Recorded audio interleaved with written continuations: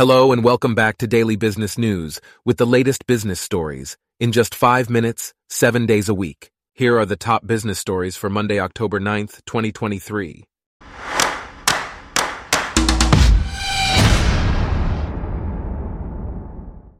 Today's episode is brought to you by Blogcast, your personalized audio feed, available on iPhone and Android.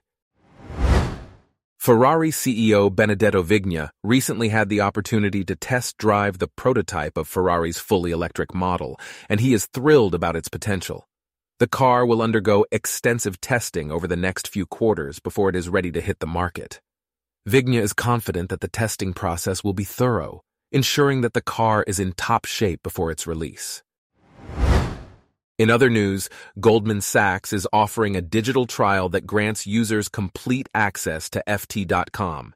At the end of the trial, users have the option to continue with a premium digital monthly subscription plan.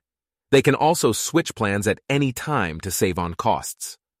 For those who prefer an annual payment option, there is also an opportunity to retain premium access and save 20%.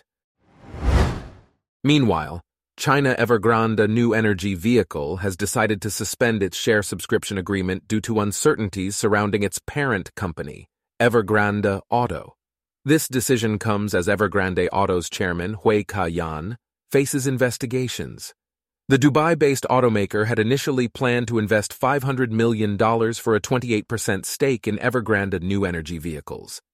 However, the fund provider is now temporarily not obligated to provide further support. China Evergrande Auto is open to negotiating adjustments to the proposed transactions, and its shares are expected to resume trading on the Hong Kong Stock Exchange.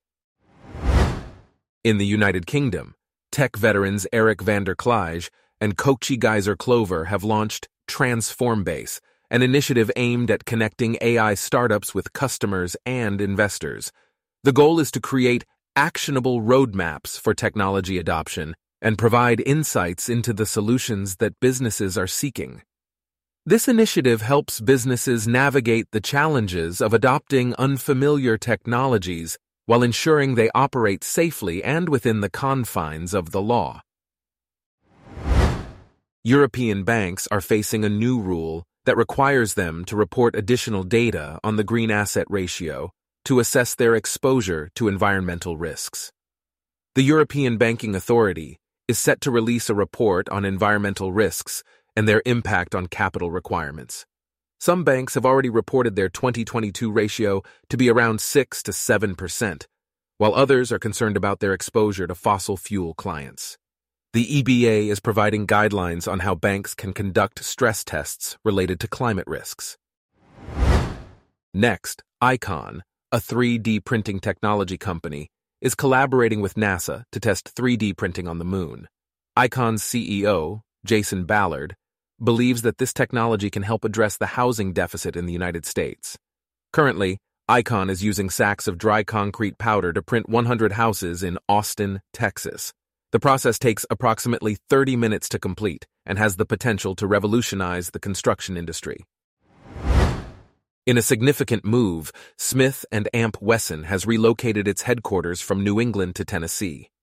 The firearm manufacturer celebrated its 170th year in existence with a ribbon-cutting ceremony at the new 650,000-square-foot headquarters. This move has received praise from the NRA. The new headquarters, which was announced in 2021, is situated on 230 acres southwest of the McGee-Tyson Airport. Meanwhile, Macy's and Lowe's have partnered with big-name companies to enhance their offerings to customers. Target's CEO, Brian Cornell, has revitalized the brand by bringing in multiple store-within-a-store partners and revamping the merchandise. This strategy has proven successful in attracting more customers to the chain. Lastly, Julius Baer Group Limited has announced a management reshuffle that includes the hiring of 2 executives from UBS Group AG, Nick Dreckman and Thomas Frauenlob. These individuals are potential successors to Chief Executive Officer Philip Rickenbacker. The reshuffle also involves the appointment of Sonia Gessi as the head of intermediaries and family offices.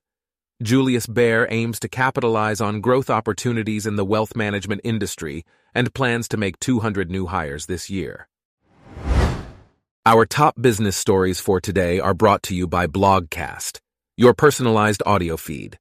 Download the free Blogcast app on your iPhone or Android today. If you enjoyed this, please consider listening to our other podcasts: Daily Tech News, Daily Science News, Daily Lifestyle News, and Daily World News. Thanks for listening.